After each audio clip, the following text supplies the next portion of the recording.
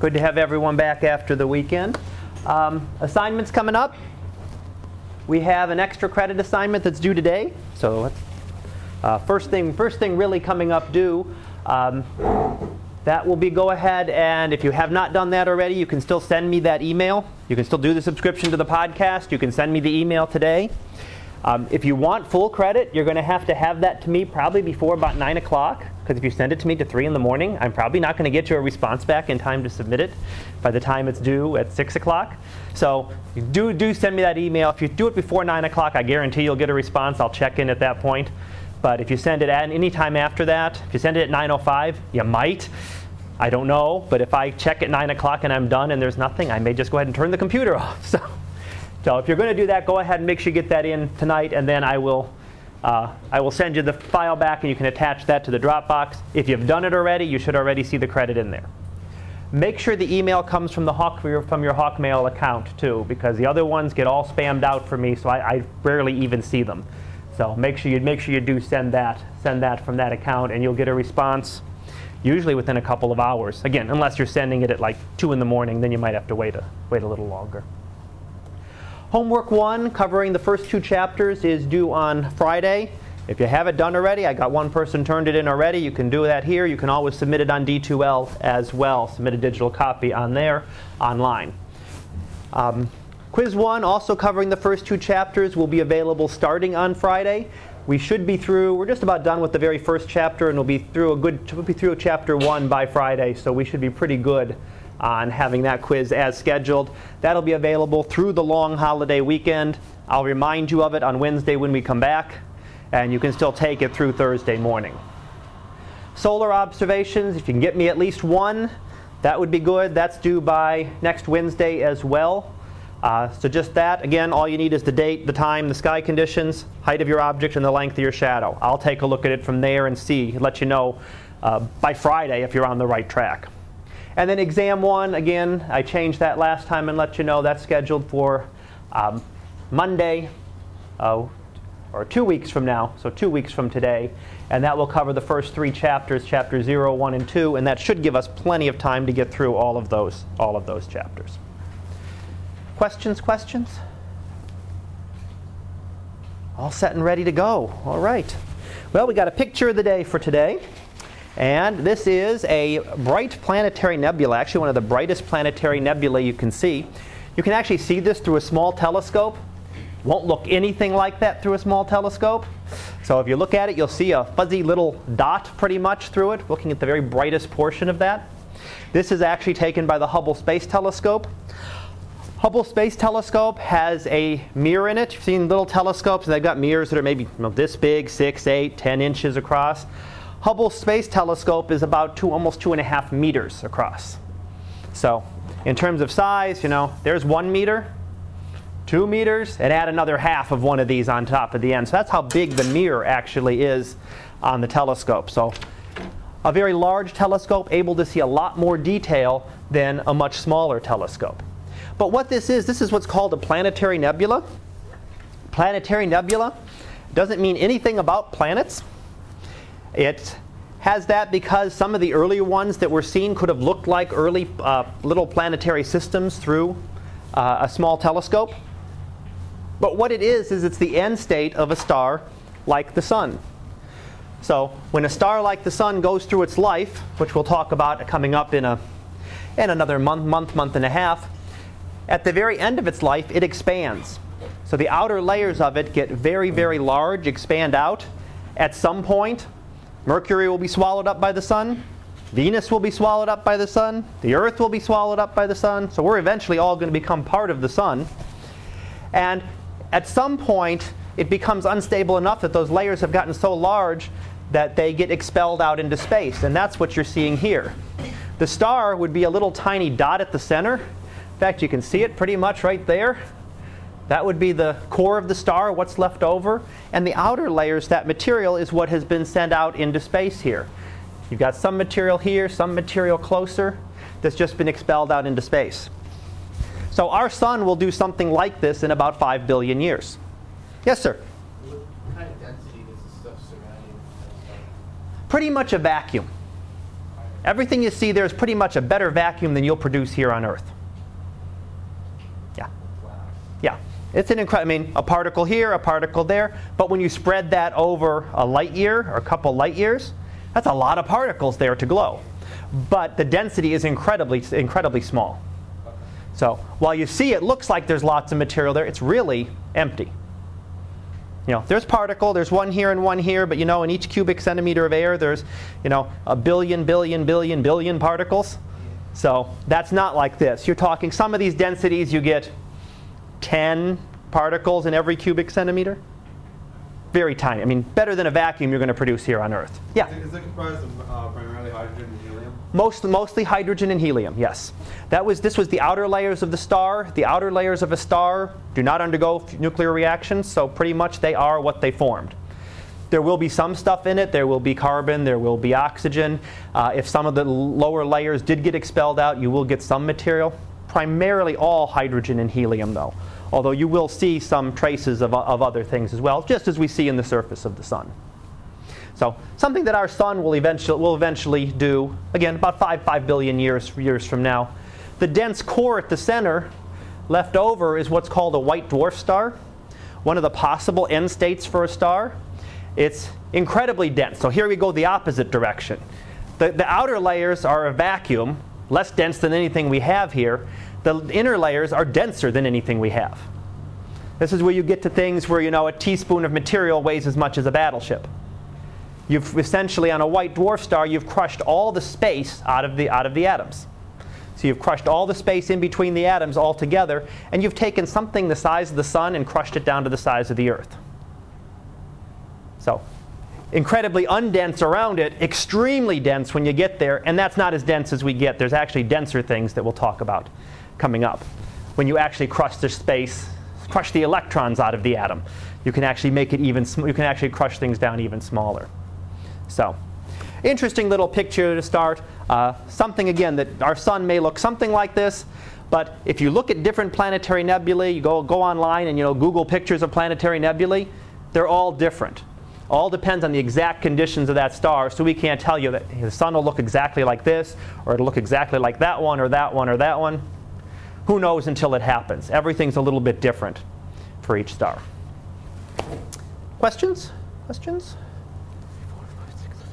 10, 11, 12, 13, 16, 18, 19, 20, 21. Yes, sir. Does the gravitation of a star when it goes into a red giant change as it goes through that phase, or that's the same, relatively the same?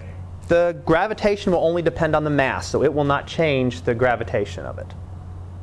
So the gravity from the amount of gravity that red dwarf has, red giant has, won't change, because it only has the mass. Now it loses some mass here. Honestly, that's a little tiny bit of the mass that it had. All that material that's glowing there, it looks like so much, but pretty much 90% of the mass that the star had is still sitting there. It's all concentrated down to that core. It's just that little 5–10% that's gotten pushed off into space. So even afterwards, gravity hasn't changed a whole lot. Anything else? Yeah, go ahead. How close is that really bright one to that nebula? How close is that star? Yeah. That I don't know without having to be able to look it up. The nebula itself, they usually give me a number. Let me see if it says. First discovered. Maybe not this time. Yeah, so that NGC 027 or that there. That's the name of that's the catalog name of the nebula. So NGC is the new general catalog. It's a catalog of fuzzy objects in space. So anything that's not really a star is cataloged in this catalog, and this is just catalog number 7027. It doesn't have one of those cool names, like the Orion Nebula or any of the others. It's just mainly because through small telescopes it doesn't look like very much.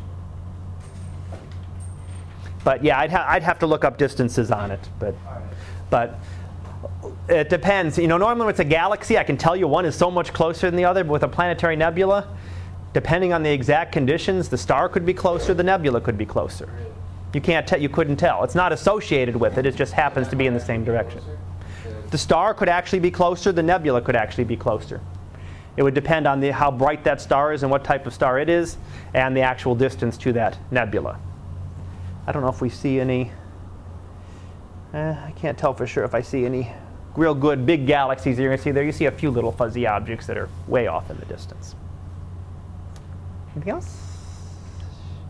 Nope. Alrighty. Well, let's go on and finish up our first chapter here. We were just about done with it last time. So, let's see. Let's not go back to the beginning there. Okay. So we had talked about the moon and eclipses last time. The last two sections have to do with the beginning of measuring distances. So, one way that we have of measuring distances, and in fact the only direct way, is something very similar to what is shown here. So triangulation is a way to determine the distance to an object when you can't necessarily get there directly, or it's not convenient to be able to measure, trying to walk a tape measure, walk something across the river to measure the distance to that tree. You can do it by measuring the angle. So you sight on the tree from this angle, you sight on the tree from this angle. You measure a lot easier. You don't got to go across the river, so you can measure this baseline very easy between your two observers or between your two observing points. And you can measure this angle. If you want to solve a right triangle, this is a right angle here, if you want to solve that, once you know one side and one angle, you can determine all the other parts of the triangle. So you can determine all the angles involved. You can determine the lengths of all the sides involved. So once you measure this angle and this baseline, all of a sudden I can easily determine how far away that tree is. In a way, that's kind of what you're doing with your shadow lengths. You're doing not quite the same because you're not measuring from two different places, but we're solving a right triangle. You're doing the same kind of solution when you solve for measuring the length of the shadow. We're getting an angle, and we're getting one side, how tall is your object, and then we're going to determine, or in the length of the shadow, and we're going to determine the angle in that case. So similar type method, just slightly turned around. So one way we can measure distances, if we can measure this angle and we can measure this baseline, I can then determine the distance to a tree. Now how can we turn that? We want to be able to measure the distance to a star, so how can we do that? If I measure the star, if I sight on a star from here, move across the room and sight on the same star, if I could measure that angle by which that star appears to shift, then we could determine its distance.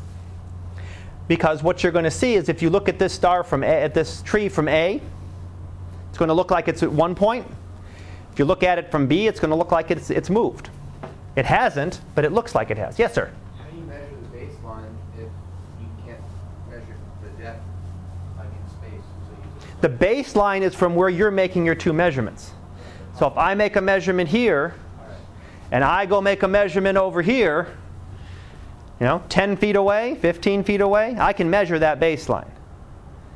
Now that's way too small to measure anything for a star. For measuring the distances to you guys, it would work. Because someone in the front has now shifted. So here two people are lined up, but if I go over here, guess what? Same person isn't lined up anymore. They've shifted.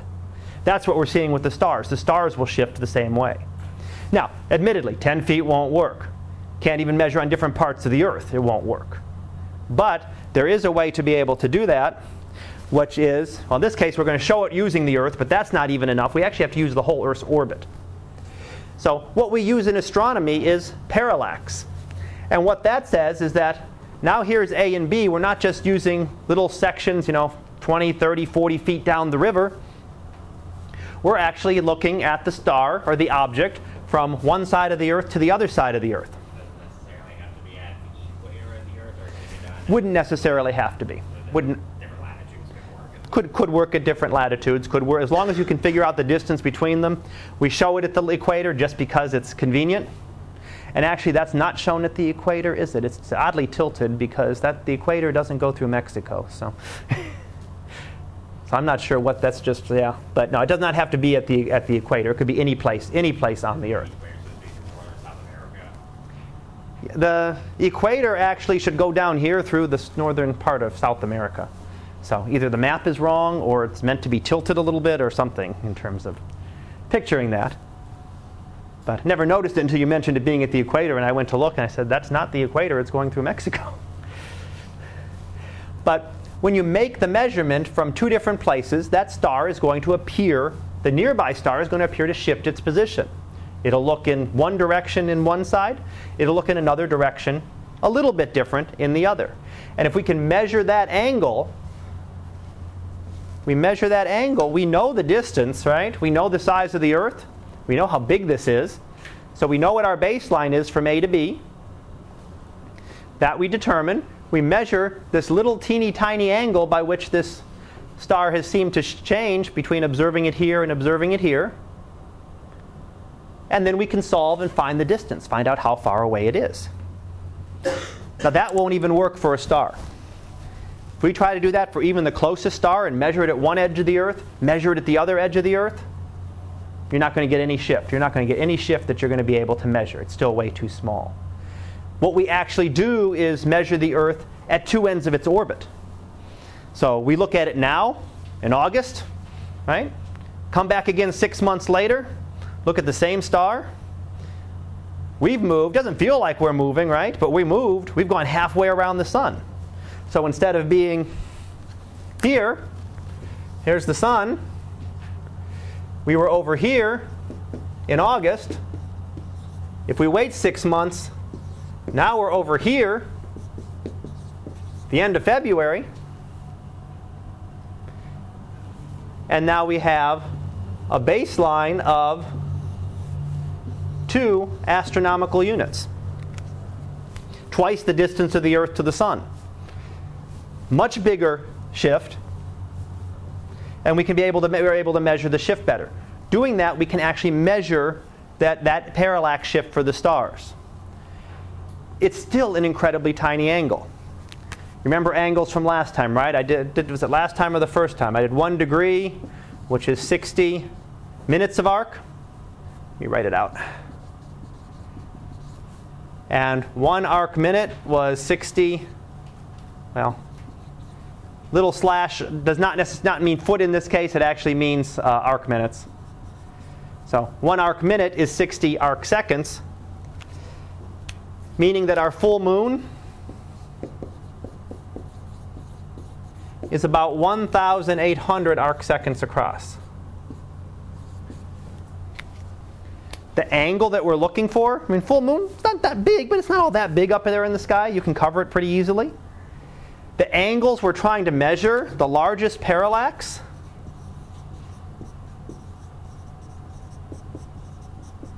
is about 0.75 arc seconds. It's about 1/2000. Divide the full moon into 2,000 little pieces going across it, and you're trying to measure the shift of one of those for the closest star. Not for the nearer, not for the more distant stars, but for the very closest star. This was not measured until early mid-1800s. We're not able to measure this shift. This was really one of the big proofs, finally, that the Earth moved. You know, we'll talk about that coming up in the next chapters. You know, trying to determine that the Earth moved, but to really see it, this is a demonstration because it's a prediction that is made by the thought that the Earth goes around the sun. We should see this shift in the stars. So one of the reasons that it wasn't easily accepted was because this theory that the Earth went around the sun, we now know it's fact, but because it made a prediction. It said we should be able to see a shift in the position of the stars. We didn't. For hundreds and hundreds of years, we were unable to observe it. So that kept a lot of people who might have otherwise accepted the theory. Well, you know, it makes a prediction we can't observe. We're not able to detect it. It wasn't until, I believe, the 1830s that we were actually able to measure that parallax. So, less than 200 years ago that we were actually able to make that measurement. This is our first and our really only direct way of determining distances to the stars. It works now for the few hundred to 1,000 of the nearest stars. We can use this to actually determine distances. Only in our very close part of our solar neighborhood, only very close to us. For more distant stars, we have to come up with other methods that all sort of tie back in to this one. So we will come back to distance over and over again throughout the course. This is just sort of the first step of being able to determine distances to the stars. All right, last thing for this chapter is talking a little bit about the scientific method. And what the scientific method is sort of telling you how to come up with a scientific theory. And I'll give you a little chart on the next one to show you that. But what it gives you is some ideas of what a scientific can be. First of all, it has to be something you can test. If there's no way to test it, it's not a good scientific theory. So something you couldn't really test would be, say that, Einstein is the greatest scientist who ever lived. Is it true? Can we test it? A lot of people might agree with it. Some people might disagree and say, no, Newton was better, or so-and-so was better. There's no way to really be able to do it. It's not a theory that you could test. A better theory could be, the moon is made of green cheese. We know it's wrong, right? But it's testable. So I could make that theory, it makes a prediction, and we can go there, make a trip to the moon. Really watch your tuition skyrocket with that field trip, right? Go to the moon, test it, take a piece, break your tooth, and find out that I was wrong, that it was not. But it's something we could test. It is something that I could test. So that would be a good scientific theory. It makes a prediction. Yes, we all know it's wrong, but it makes a prediction that we could test. Continually tested. So really no scientific theory is ever done. It's constantly being retested. So Einstein's relativity has worked with every test we've given to it. It's still continuing. People are still continuing to test it. And trying to find the limits. At some point, we'll probably find some place where it breaks down, where it does not work, and a new theory will take over for it. But it has to be continually tested. We just don't accept one as, as fact, as permanent. It's always being continually tested. You never know when something new may come up that explains everything that we see and explains something new. So we look for simple theories. Simple and elegant theories. So something that is relatively simple. You don't want to make your theory so complex. You want the simplest theory that explains everything. You don't want to make it overly simple that it can't explain everything. But you want the simplest theory that works, that can actually explain the observations that you see. And then the last statement there really says, you can prove a scientific theory wrong. That's very easy. Einstein says how gravity works. If we find one case where it doesn't, we just proved it wrong. Can we never prove it right? Can we ever prove it right? No. Keep finding new cases, keep finding new things, keep testing. So scientific theories can be disproven. We can find something that disagrees with it, and we can verify it, the theory, but we can never prove one of the scientific theories right. We're always testing them, and they're always being modified. There are always modifications come in that come to explain new observations. Yeah. Yeah. So in reality, Newton's laws of motion are wrong in a sense? Yeah. Newton's laws of motion are incorrect. They are not the right equations to use. They work in 99.99% of everything you'll ever do. They work just fine. But when it gets to the speed of light. But when you get close to the speed of light, Newton's laws break down. When you get near very intense gravities, Newton's laws break down. But they work for everything. Guess what? We're going to be going over them in another chapter or two. So I'll be going over Newton's laws. Doesn't mean you throw out everything completely, but we're going to find cases where certain ones don't work. But that's correct. Newton's law of gravitation. I'll give you Newton's law of gravitation. It's wrong. But it works for lots of things that we can use. Yes, sir? Isn't Einstein wrong? Is Einstein wrong? Doesn't he claim that at the center of a black hole, gravity is infinite, and infinite is an impossible number? That is one place where where general relativity breaks down. It does not explain what goes on inside a black hole. Outside it works fine. When you get down there, what you need is, go a little over the class, you need quantum gravity. You need something that combines quantum mechanics and gravity. And that we don't have yet. So, trying to explain how gravity works on minuscule scales. But you're correct, yes. When we get to the inside of a black hole, yeah, it condenses down, and how do we have this concept of an infinite density and, everything at one point? The mass of the sun, and I've got it between my fingertips, squished together as hard as they can be. So we just don't have any idea yet? No, we have no clue. We'll talk a little more about that when I get to black holes, but we have no clue on that. Okay? All right, let me put up my little chart there, just kind of showing how this works. Really, everything starts with an observation. You see something happens. The planets appear to move a certain way in the sky. And you come up with a theory. You watch the stars, something we'll talk about in the next chapter, but ancient astronomers looked at the stars at night. There were 5 stars that didn't seem to move, that didn't move with all the others. They wandered among the stars. That's how they got their name as planets, for wanderers. So there was an observation. All these stars move the same. All the other stars rise in the east, set in the west, and they all stay together in the same pattern. Then there's these 5 that wander among the rest of the stars. Sometimes they're in this constellation, sometimes they're in that constellation. They're the only 5 that do that.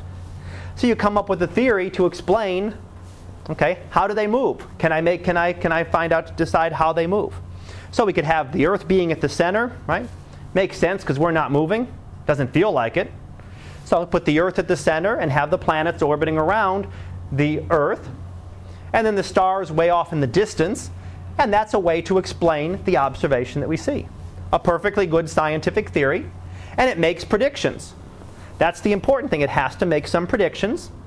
So you come up with your theory, and that says, okay, next May, Mars will be here. Well, you wait till next May, where you're right or where you're wrong. If you're wrong, you can go back and modify your theory. Don't necessarily have to throw it out. You might be able to just modify it. You might be able to say, well, I thought it was moving this fast. Maybe it's moving a little bit slower, moving a little bit faster. Maybe its orbit's a little bit bigger, a little bit smaller. There are some things that you can adjust within the theory and then try again. Keep working on that until you get the best theory you can that fits your observations.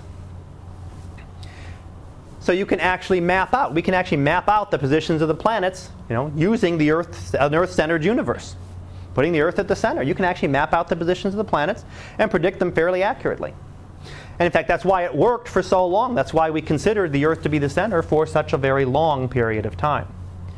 When you start getting things that completely disagree, and they get worse and worse, you start finding more and more problems, then you start rethinking your entire theory. Then you get to the point where you're going to rethink the entire theory and say, is there a better way to do this? Is there a better way to be able to explain how the planets move? My theory has gotten so complicated that I not only have the Mars moving around the Earth, but Mars is doing this little loop-de-loop on its orbit to explain all the little motions that we see. It starts to get more and more complicated. It's no longer that simple, elegant theory that we want. Then we really start looking for something different, looking for a new theory. All right, so we finished our first chapter. I just got a couple summary sheets I'm going to go over there, which I do at the end of each chapter. Just kind of summarizes each thing. So, are there any other questions on this before I jump off? No. All right. So I have at the end, I just have sort of a little review here, just kind of reminding you of some of the different topics that we covered in the unit, and just reminding we talked about the universe was everything. And astronomy was the study of that. So astronomy, technically the study of everything. We talked about the celestial sphere as a way of describing positions in the sky. So very easy way to be able to describe positions in the sky. It's not correct. There is not a great celestial sphere around us. Looks like it. You go out there and lay out on a nice clear night, it sure looks like there's all these stars attached to a great big sphere. But they're really all at really widely varying distances. So we lose that entire three-dimensional aspect.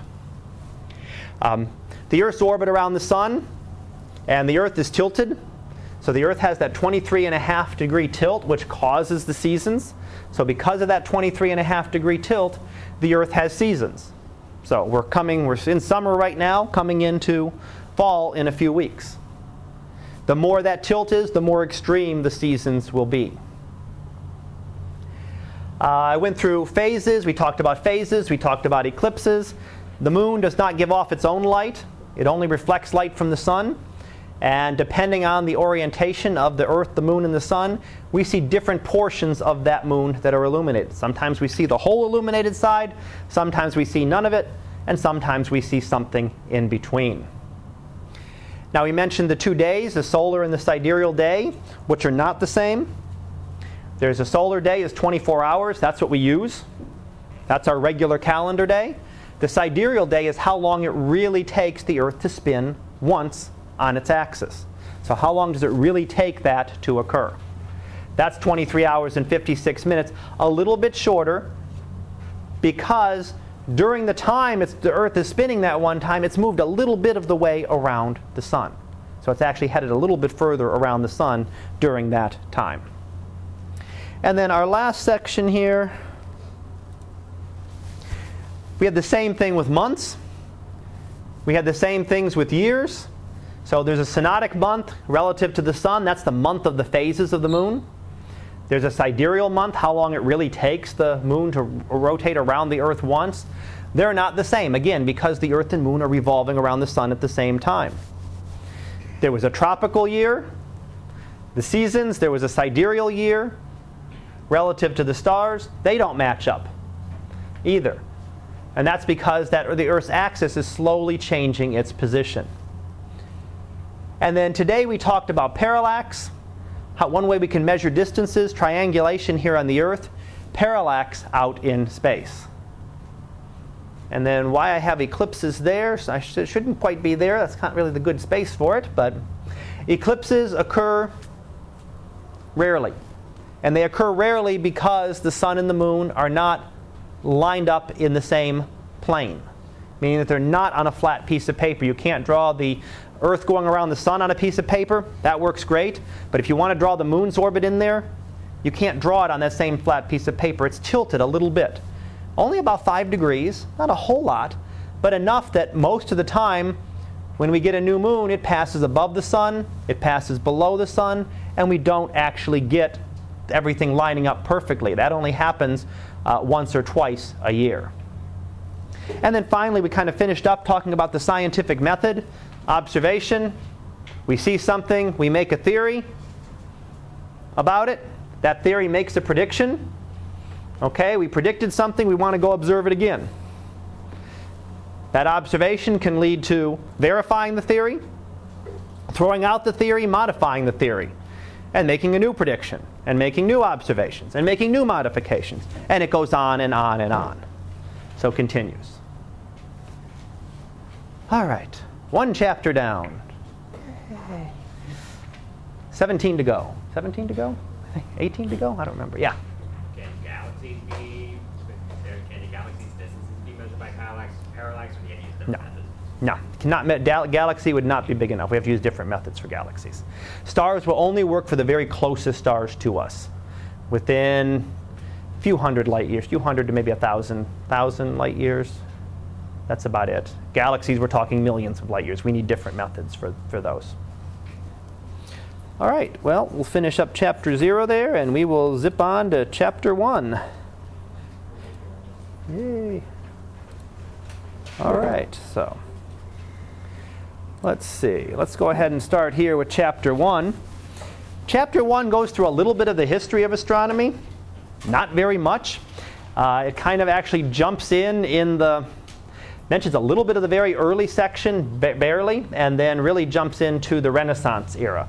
So this book does not go into a lot of the detail. It goes into a little bit more in your textbook, but what I have on here doesn't really cover a lot of the earliest eras of astronomy. But really what we want to look at, the big thing we want to look at here is the idea of the motion of the planets. How the planets appear to move. I kind of started you on that in the last chapter, that ancient astronomers had all of these stars that they looked at, and they all did the same thing.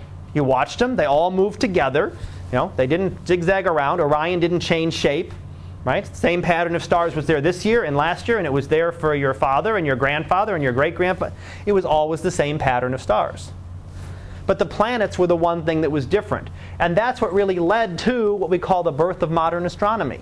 Trying to explain how those planets moved led to the realization that we had to jump from putting the Earth at the center, which works because it sure doesn't feel like we're moving. We're zipping around at however many thousands of miles an hour we would be, bless you, out there. It doesn't feel like we're moving, but really being able to use that as a better way to explain how the planets moved. And that's when we'll come into laws of planetary motion and Newton's laws, and then once we get into chapter 2, we'll get a little bit more into gravity. So here's a little bit of an idea of what we get. The nice things, the sun, the moon, and the stars, they sure all look like they're orbiting around the Earth.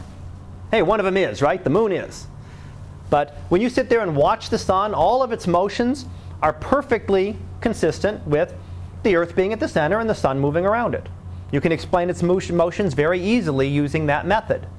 The stars, the same way. You can explain them as a big sphere orbiting around the Earth, and it's very easy to explain it that way.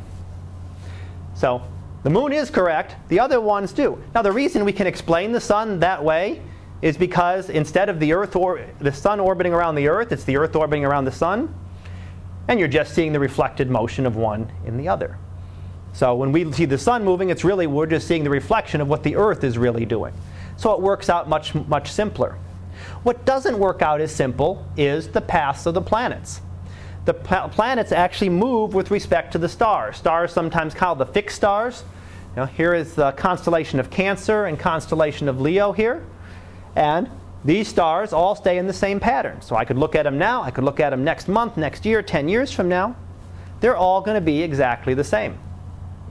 But when I watch Mars, probably Mars in this case, it seems to go here it is in November, here it is in December, here it is in January, here it is in February, March, it's going backwards, April, turned around again, May, June. So not only do they wander through the stars, that's one thing to be able to explain, but they don't go in even a consistent direction. They kind of wander through them and they'll stop, go backwards. So heading out here, heading out someplace, realize you forgot something, got to run back home to get it, and head back again, right? Sometimes looks like that in the sky. That's what the planet is doing. Now you don't see that. Look at the dates. You don't watch that over the course of a night. If you go out there and look at Mars, I think Mars is pretty early in the morning right now. You can see Mars. You're not going to watch it move. It takes many months to be able to see this change. But it will do this. It'll go here. It'll stop. Its motion relative to the stars, not in the sky. Its motion relative to the stars, and will appear to go backwards through the stars. None of the other stars do that. Only the planets move with respect to the stars. They change their brightness. Sometimes they're brighter. Sometimes they're fainter. Most of the stars, there's a few that there are some variable stars, but most of them do not change to the extent that the planets do. They change their speed, right? In order to go from here to here, we had to have stopped at one point. How do we explain that? And how do we explain this loop? Why do these flip around and go backwards? A very difficult thing to be able to explain in an Earth-centered system. But it can be done. So we can actually take an Earth-centered system and explain all of this, and for thousands of years, that's what was used. It started off back in 500-600 BC, some of the very earliest models trying to explain how this worked. It was formalized by Ptolemy.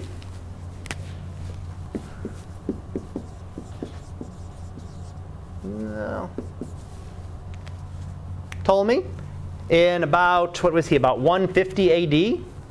And for the next about 1,400-1,500 years, this model with the Earth at the center was what was used to predict the planets. So lasted a lot longer than our current models, right? Right now we're at 400 or 500 years using an Earth-centered or sun-centered model.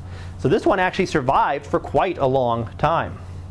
And it was something similar to this. This is the very basic model. It got a lot more complicated than this. But there's the Earth at the center. There was an orbit. The planet was orbiting around it. But not just orbiting. The deferent here would be the planet's orbit. But the planet didn't sit on its orbit. It sat on another circle. So what we call an epicycle. So you had an epicycle here. Here's the planet. It moves on this little circle. And the center of that little circle moves around on the big circle. Okay? It works. You can use that to make predictions and to be able to explain where the planets are going to be at any given time. Depending on how you adjust the size of this circle, the speed of the planet around that one, the speed here, the size of this orbit, you could fit it and get very accurate observations, at least to the accuracy what we could measure at the time. So there were some deviations, but most of them, it doesn't work perfectly, but it's very close for what they were able to measure. So it was one way to explain the planetary motions. It's a theory. It made predictions, right? You could take this model, get all your speeds and sizes all set, and predict 2 weeks from Thursday, where is this planet going to be? You could do it. You come back in 2 weeks, and there it is or there it isn't, and you can adjust your model accordingly to get it to fit. So it works very well, and it does explain retrograde motion. Right? Usually the planet is going around counterclockwise, but every once in a while when it's on the inside loop here, it's going to look like it goes backwards, and it's going to explain that retrograde motion that I showed you on the last one. So it explained all of the observations that we had. But it wasn't perfect. But that was the very early, and again, this lasted for over 1,000 years. But it gets more and more complicated. In order to try to do them, here's a little more complex model of this. There's the Earth, Moon going around it. Actually, to really get accurate observations with some of this, you had to have epicycles on almost everything. So you had to have, here's the Earth going around, here's Mercury on its epicycle, here's Venus on its, Mars, Jupiter, Saturn, everything that was known at the time, and it gets much more complicated. But it does explain the motions.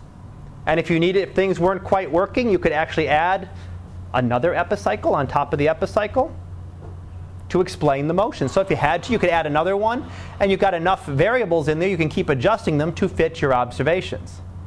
Think about doing that. This was done thousands of years ago.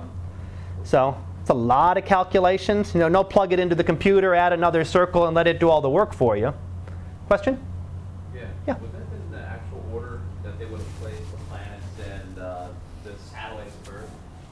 Or is that just a modern representation? Because I know at nighttime some of the planets are actually brighter than others. Yeah. Even though that they're farther away. This is what they would have had based on their motions. Okay. They would have had Mercury and Venus in closer to the Earth. So the Moon would be the closest. They knew that.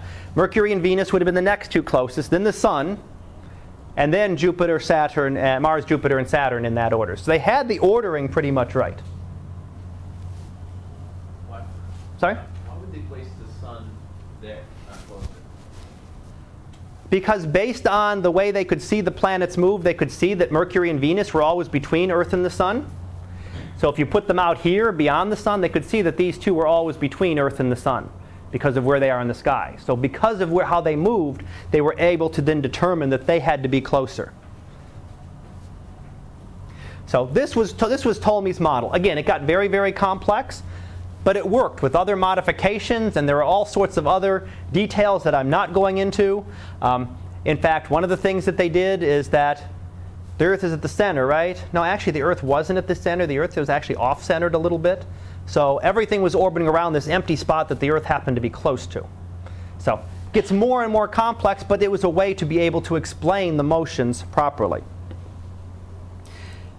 Now, an easier way to explain it is a sun-centered universe. It explains retrograde motion without needing epicycles, without having to put those extra circles in there. And the way we explain retrograde motion in a heliocentric universe is there's the Earth moving around. We're closer to the Sun. We're moving a little bit faster.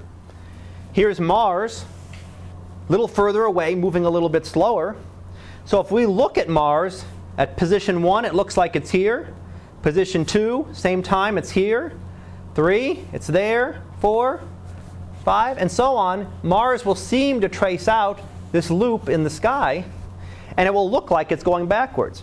It doesn't. Mars never stops and goes backwards. It's always moving around in its orbit. But when you're driving down the highway and you pass a truck, that truck looks like it's going backwards. Relative to you, it looks like it's going backwards. Right? It's still going forward. You're just going forward faster than it is. So it makes it look like it's going backwards. Because we're lapping Mars, passing it, we make Mars look like it is churning and going backwards. So it gets rid of a lot of that complication, and that's what the heliocentric model did. So it got rid of that. One of the problems was it did make this prediction of parallax. It said that if we're moving and we're here and then we're going here, we should see the stars seem to shift positions. And we didn't see that. So that's one of the reasons that even though it explained things like this a lot easier, it didn't explain everything properly. It made a prediction that we couldn't see. Yes, we know now that we just didn't have the technology to be able to detect it, but still, when you have a scientific theory that makes a prediction and that prediction doesn't come true, it sort of casts doubt on that theory.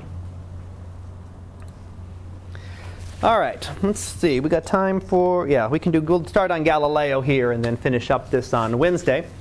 I'm going to jump all over a little bit here. I'm going to jump ahead to Galileo.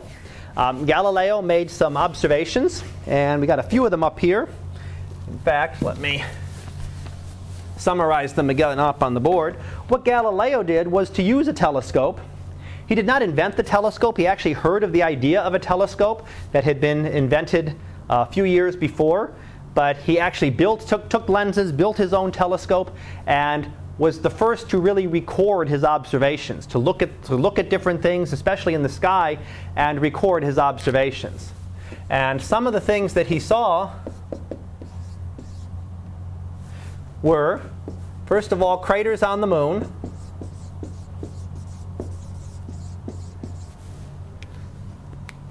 Okay? Now, if you look at the moon right now, you see it's got some patches on it, but you can't really see any craters. You can see some very large impact there and some other stuff, but you can't really see directly a crater. So the moon is not perfect, is what this tells us. Why is that any big deal? Well, the teachings from the ancient Greeks were that the earth was imperfect and that the heavens and everything in the heavens were perfect. So that's why everything moved in a circle, all those orbits were circular, and all of the planets and all the stars were perfect. So this was the first evidence of something that was not perfect. This moon has craters on it. Well, maybe it's just too close to the earth and we've corrupted it, right? It's real closest thing to the earth, we've corrupted it, so it's not quite as perfect as everything else would be. We also find sunspots. So now the sun isn't even perfect. Okay? The sun has spots on it, big blotches on it. I'll talk about in more detail what those mean in a future chapter, but it's got these spots on its surface. So it's not just a perfect big sphere as was thought. It actually has imperfections, and we can watch those imperfections, and it shows that the sun is actually rotating. So we can see that the sun is actually spinning on its axis. He also saw the moons of Jupiter.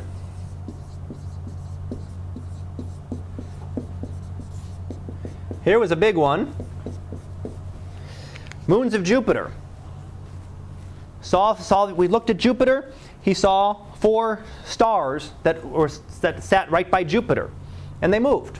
And they moved right around Jupiter. You could see them. They'd move back and forth in front of Jupiter, and you could interpret that they were orbiting around Jupiter. They weren't sitting there all by themselves. They were actually associated with Jupiter, and you could measure their periods. You could see that it took one of them a little less than 2 days to get back to the same position. You could see that the furthest one took about 2 weeks to get back. This was big because this was the first evidence of anything in the solar system that didn't orbit the Earth, for sure. So here is evidence that something does not orbit the Earth. That Jupiter can have moons, has these 4 moons. Now it's got like 60 or 70 that have been detected. But Jupiter had these 4 first moons that orbited around it. There was something that did not orbit the Earth. Everything did not have to orbit the Earth. Before this, everything orbited the Earth. The moon did, the sun did, all the planets did.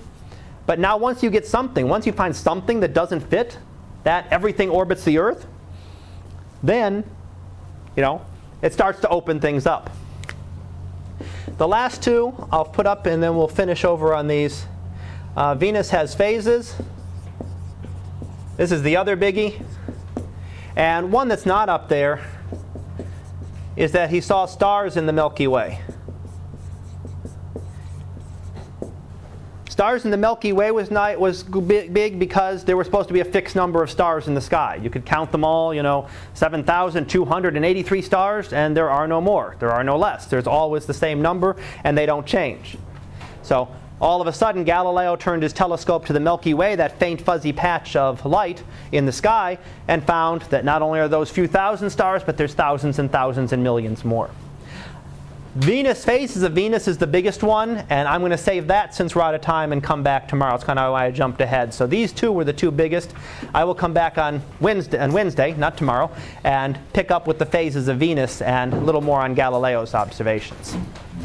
So don't forget the extra credit assignment. If you haven't already emailed me that from your Hawkmail, make sure you get that sent today by 9 o'clock so I can get you a response. Thank you. Oops, wait 1 second.